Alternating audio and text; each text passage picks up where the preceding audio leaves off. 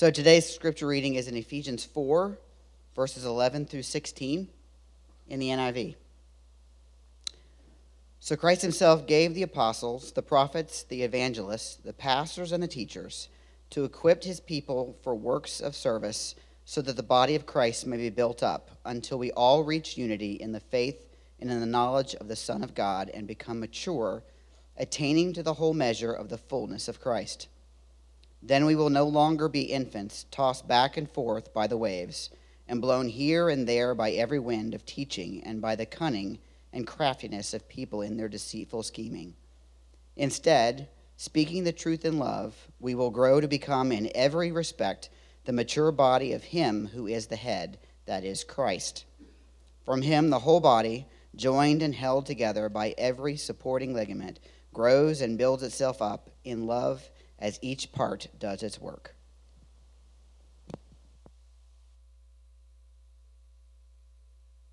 Thanks. Let's pray together. Father, we're grateful for your care for us, for giving us your word, for speaking the truth in love to us that we can now hear from. Lord, would you open our eyes to see wonderful things from your word? And Lord, as we just read about works of service, we pray for the service already happening in our church. We pray this Saturday for those in the community who will come in for the community breakfast, whether those are people who might be in danger of not having their next meal, or those who might have a different danger, might be in danger of isolation, or for those who simply would be willing to come in and meet others. Lord, would you let us be a welcoming community? Would you open our doors wide?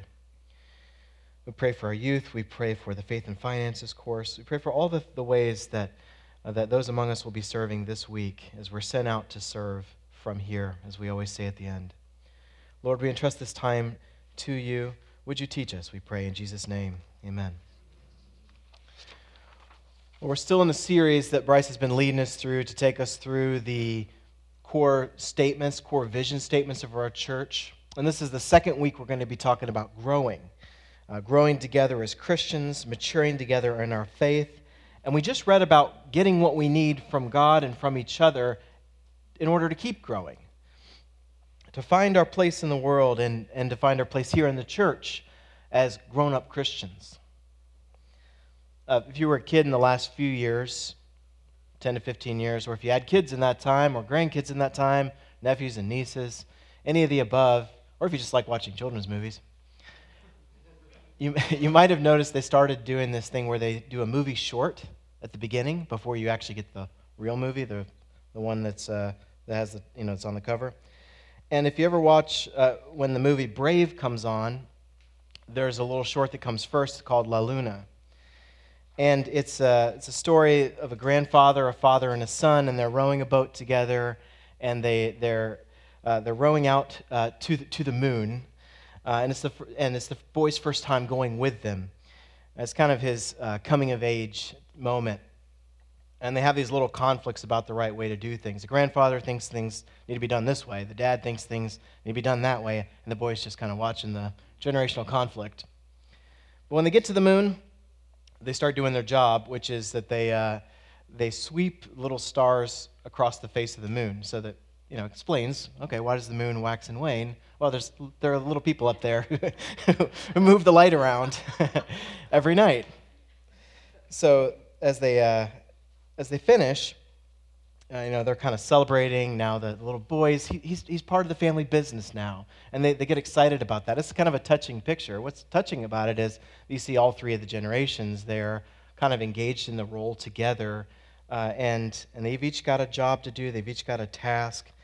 To grow up in that little make-believe world is to take your place alongside others and have a mission, have a role, have something you get to do and to be a part of.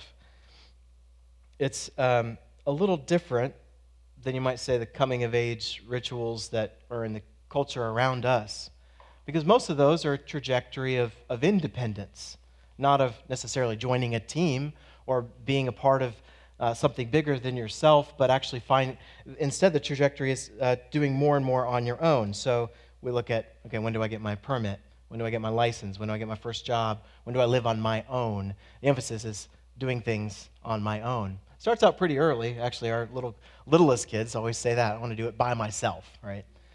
But it goes deeper than that. If you ever read novels, coming-of-age theme novels, usually the person's doing something that feels really authentic or a little transgressive or risky or immoral or foolish, and that's kind of the coming-of-age moment, like The Catcher in the Rye, for example. But there are a lot of stories like this where you just kind of stumble your way into what you're, I guess, supposed to do as a grown-up, to do things on your own, though. That's the point. And it's actually a lot of pressure. There's sociologists and philosophers who talk about what happens in a culture when the traditional sources of authority and the traditional community ties get weaker and they exercise less authority in a person's life, especially at that moment of growing up, and how much anxiety this leads to. Because now you have to figure out life on your own.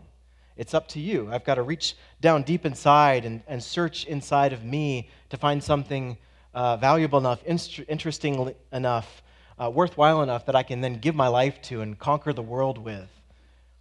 And if that's what that means to grow up, then nothing normal is going to cut it to do with your life, certainly nothing mediocre. So it's a lot of pressure. So no surprise, a lot of people struggle to go from dependence to independence, to go from together in the family to then on your own. And so you hear a lot about failure to launch or commitment issues or people who hit snags or troubles in trying to grow up. And, there are a lot of factors involved in what we've seen in the rise of violent extremism, the rise in mass shootings.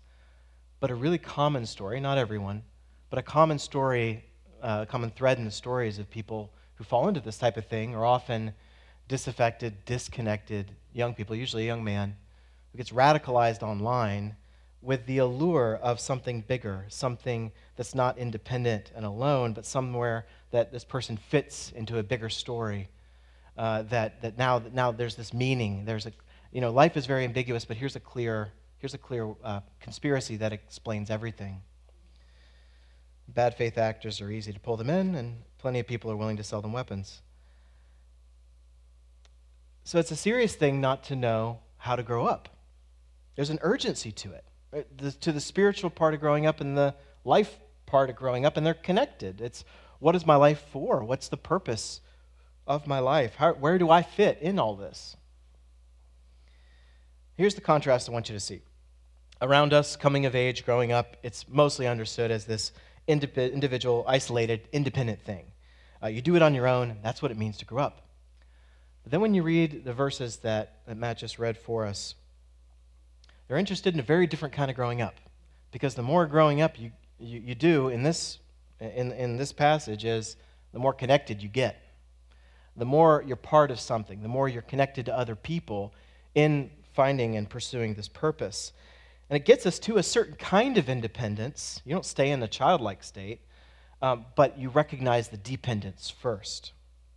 And so if your kids spiritually first, you need parents spiritually.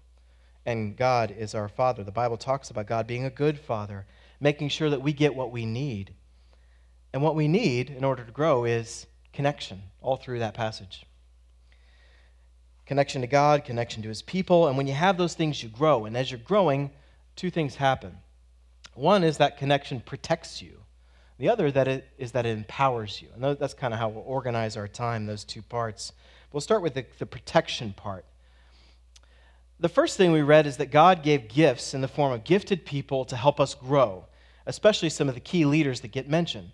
But before what was just read for us, as in verse 7, is that grace was actually given to everyone, to every member, so that every member has a valuable gift. And we'll hear more about that in a minute. But first, when we hear about these gifts coming to gifted people that's to build us up and to help us grow, the thing we need to remember first is not to forget the giver of the gift. Verse 8 of Ephesians 4, we hear that Jesus is the giver of these gifts. So our trust has to be in Him because, of course, people, the gifted people, no matter how gifted they are, they're going to fail us. They're going to fall short. And the direction we have to send our worship, our praise, our gratitude is only toward the Lord. In the book of James, we hear every good gift comes from above, from the Father of lights, from whom there's no shadow or variation due to change. And the gifts then that come to us by our connection to God and to each other, they all come from that giver, from the Lord, and through our connection to him. And all throughout the book of Ephesians, if you were to read it kind of straight through, you'd see a phrase coming up over and over. It's in Christ, or with Jesus. And this is the core of the Christian faith. There are different ways we could talk about the main thing, but the main thing is to be connected to Jesus, is what we're doing. We're as Christians, we're trying to be little Christ, following him. But connected to him, one of the old catechisms in the church's history says, when we're united to him, that's how all the blessings flow to us. That's how we get cleansed from our sins. That's how we're cleared of guilt. And that's how we're adopted into the family. The fancy words of justification, sanctification, adoption. These things come to us because we're connected to Jesus. We're united to him. So if you're an adult coming to faith in Jesus, if you get born again, you also have to grow up again. You have to be discipled. You have to grow into spiritual maturity. And we need each other to do that. From the very earliest days of the church's history, it wasn't just this private individual faith, something you could do all on your own, but that you needed each other for. Verse 15 especially gets at this. We speak the truth in love for each other. And that's especially what happens here on Sundays.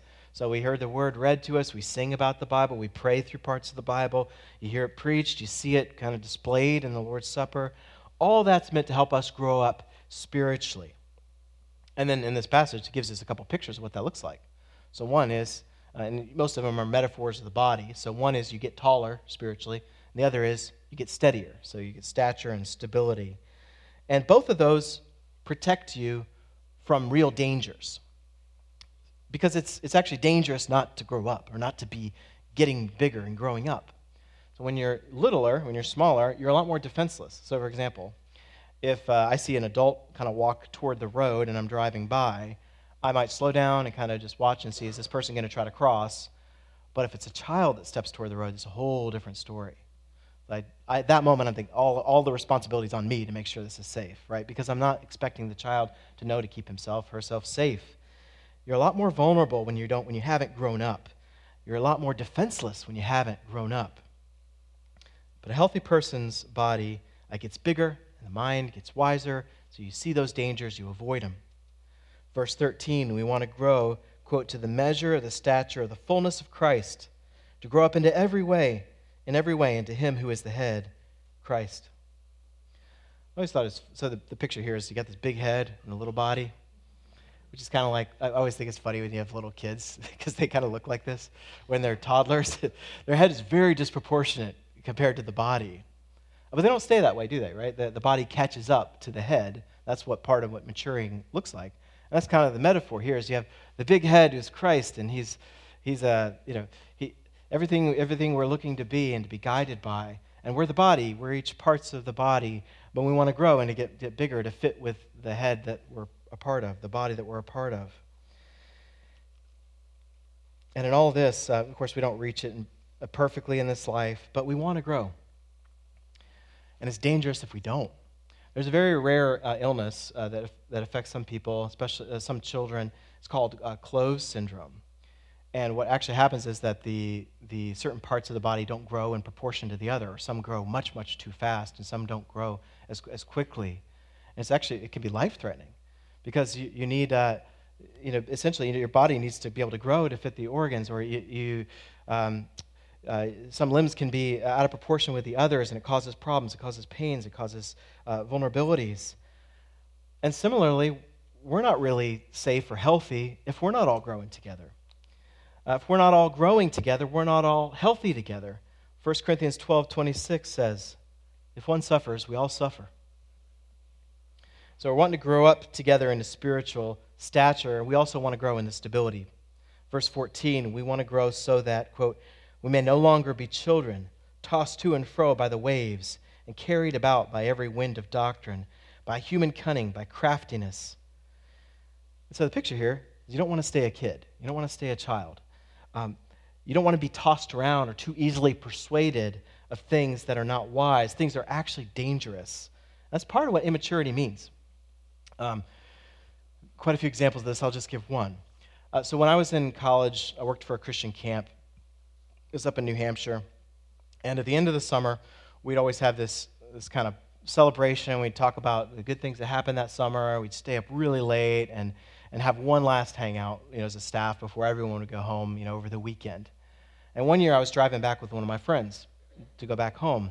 And he had the bright idea for us to leave to go home after the party. And I went along with it. So we left at 3 a.m. in New Hampshire to go to South Carolina, where we're from. And we got there 10 p.m. that next night. And we did make it there safely, and I drove most of the way, except for one or two stretches. I definitely hit the rumble strip, and I was nodding off. It was so stupid, right? It's something I did at 22 that I'm not going to do now, because I hope I've grown up a little bit.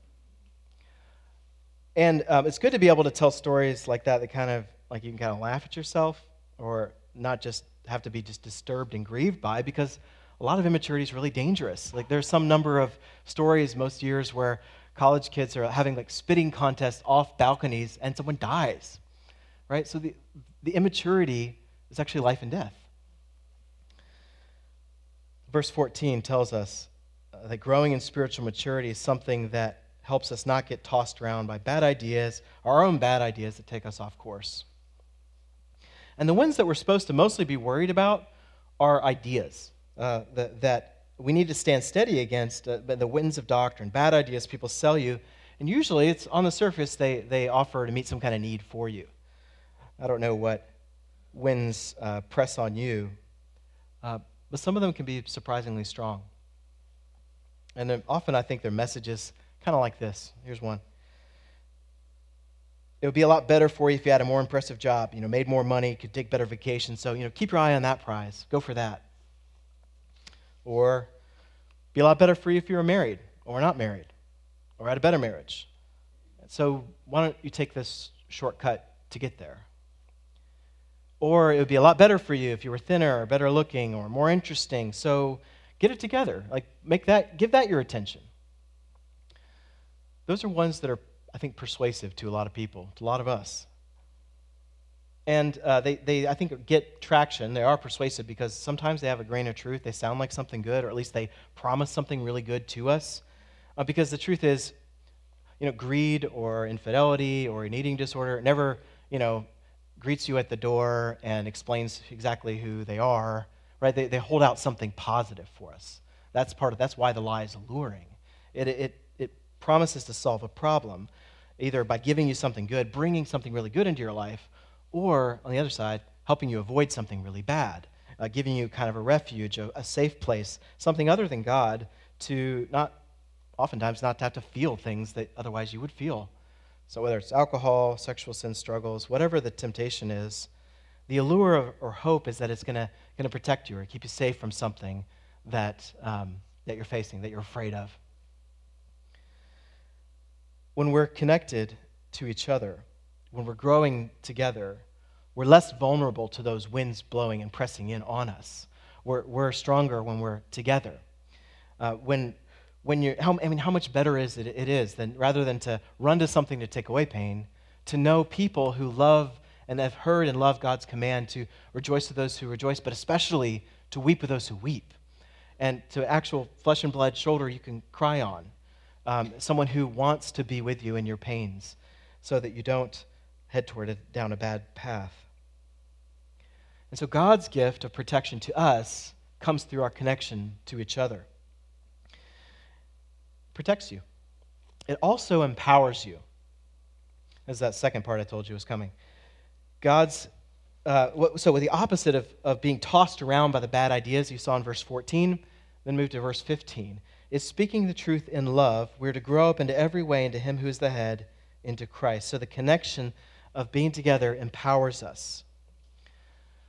One example of this, I knew an older man some years ago, and he was a pastor, and he was a professor of psychology.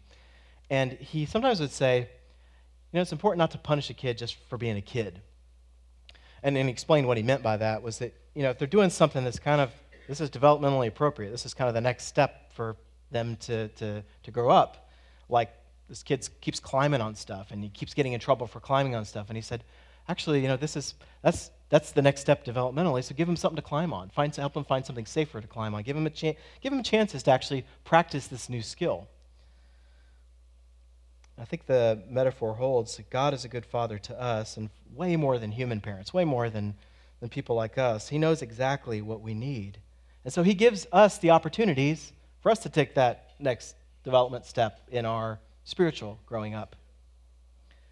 So he gives us those chances. It's not something that's reserved for the super saint Christian. It's for everyone. Speaking the truth in love is actually for everyone here. Of course, it's part of the job description for pastors, for leaders, to teachers, to all of them to help us grow. Servant leadership, like Jesus models for us, is essential. But that's not the only gift that matters. Sometimes in the history of the church, the institution of the church gets corrupted, or the leaders that you thought you could trust betray that trust. And so sometimes cyclically you'll see groups of people seeking to be faithful kind of pulling out and trying to recreate or to reform. Every Protestant is an example of this. Been going at it for 500 years trying to get this right, to reform, right? To avoid mistakes, to try to cultivate healthy leadership. But of course, we can't just rely on leaders, even though that's very important. The role of every member is important. We need the fathers, the mothers, we need those examples, but we also need friends and brothers and sisters to walk with us. Verse 12, yes, God gave us leaders, gifted leaders to equip us, to serve us, minister, building us up. But also verses 14 and 15, we're all empowered to do something similar, just speaking the truth in love. I want you to think for a second. Can you think of a person you know who's good at maybe one of those things? Maybe someone who's good at speaking the truth. This person who lives a life of honesty, integrity. If you knew you wanted someone to tell you the truth, regardless of whether you'd like it, you'd ask them. You're thinking of a name. Try to think of a name. Now think of someone who you think is really good at loving. This person is generous and kind. It's like a person who's a warm blanket. Like you want to be with this person when life is hard. Thinking of a name now. It's never the same person, is it? Like you never get the same name for both of those things. And part of that is, of course, that we have different gifts, but we're actually all called to do both.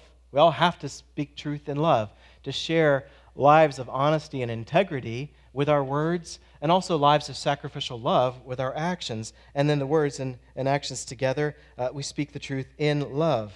Jesus says, they will know we are Christians by our love. Especially we think of the actions, like the acts of service that we've prayed about just now, a minute ago. But there's also something else that really helps us grow that these verses emphasize. A lot of times it's, hey, your words aren't going to matter if your life doesn't match up with that. That's a lot of the Bible. But right here it says, okay, let's focus in on the words, though, for a minute. We actually really need words. We need conversation. We need teaching. We need people to build us up through our relationships. And that's the key here, that we need it from everyone. I told you about the movie short, La Luna. Something that's interesting I didn't see on the first several go-arounds, but that I heard about later, was that when you watch it, the grandfather and the father, you never see their eyes, because they have these big bushy eyebrows that cover their eyes entirely, so the whole thing. And the only person that has eyes is the boy. And he has these huge eyes, right? So the older people, they're set in their ways. They only see one way of doing things.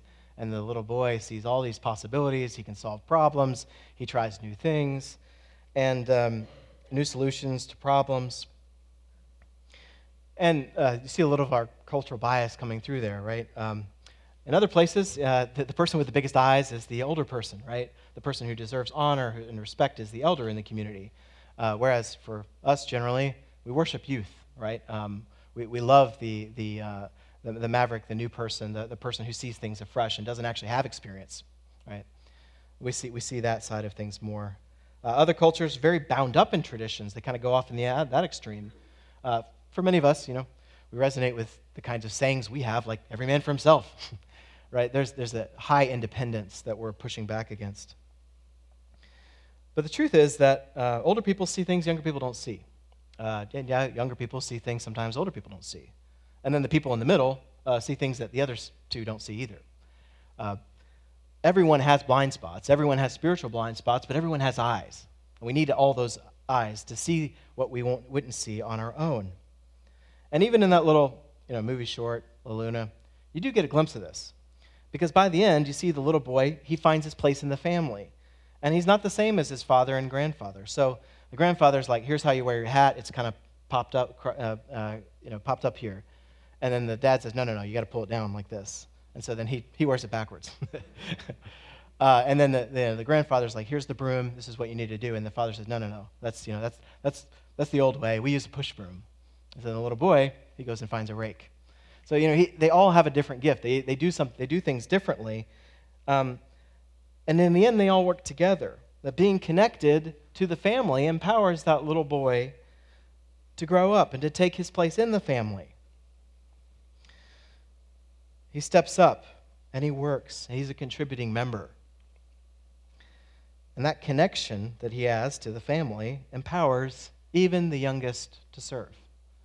Which I've heard in previous years, that's kind of how the community breakfast worked, was that sometimes the kids would actually serve the neighbors at the tables. It's a good example. But our connection to God and to each other, it empowers us. We have these chances to serve that we wouldn't have on our own. And our connection to God and each other also protects us, like we talked about in the first part. So what do we do with all this?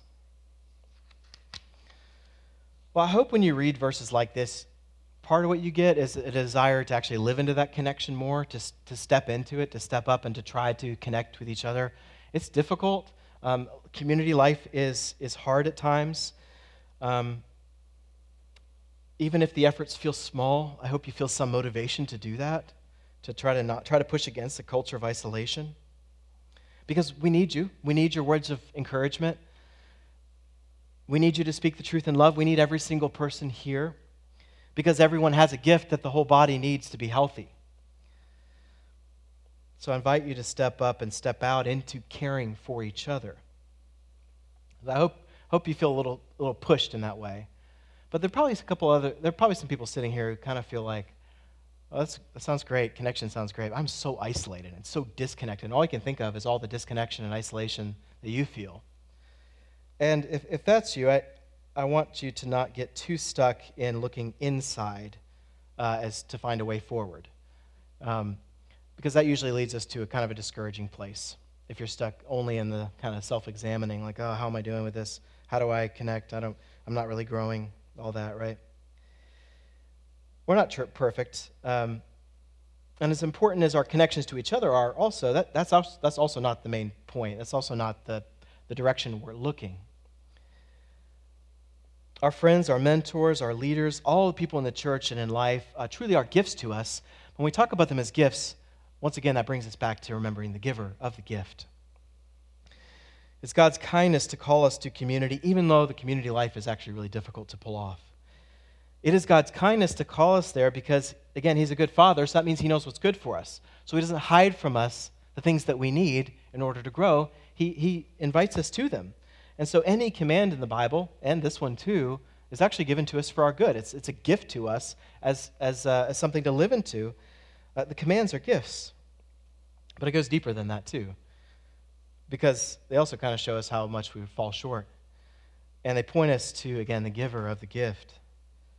And so we're called to community, but what we face immediately is that we're the kind of people, we're all people who in different ways have broken or caused problems in the community. We are called to this connection, but we've been ourselves sources of disconnection.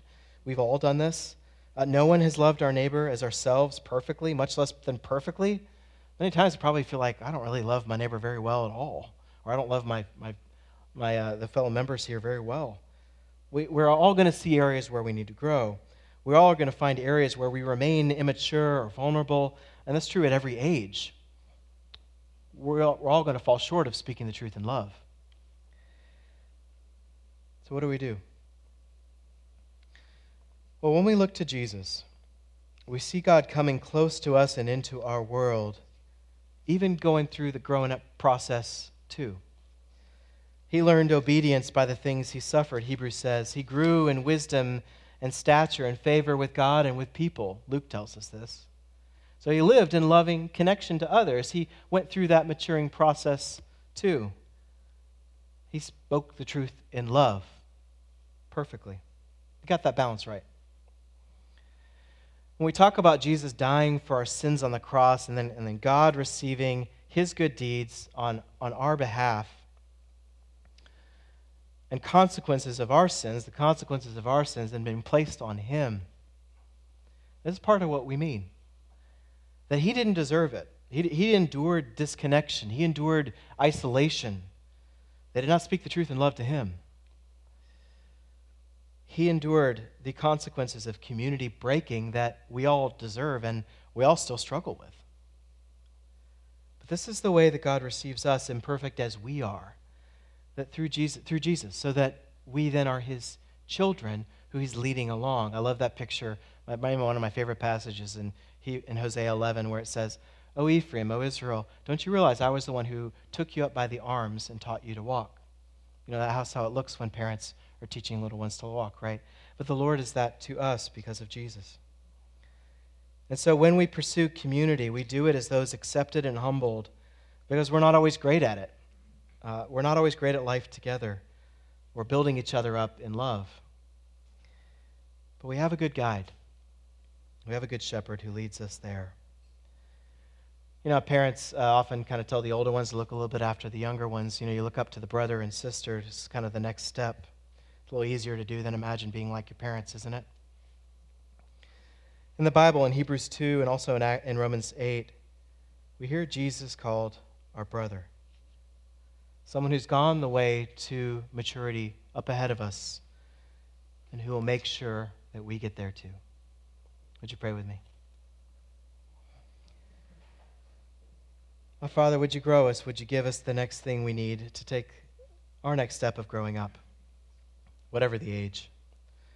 Lord, would you empower us to be of help to each other, to help keep each other safe from the many dangers, but also to see the beauty of what life is in you and in the family. I pray in Jesus' name.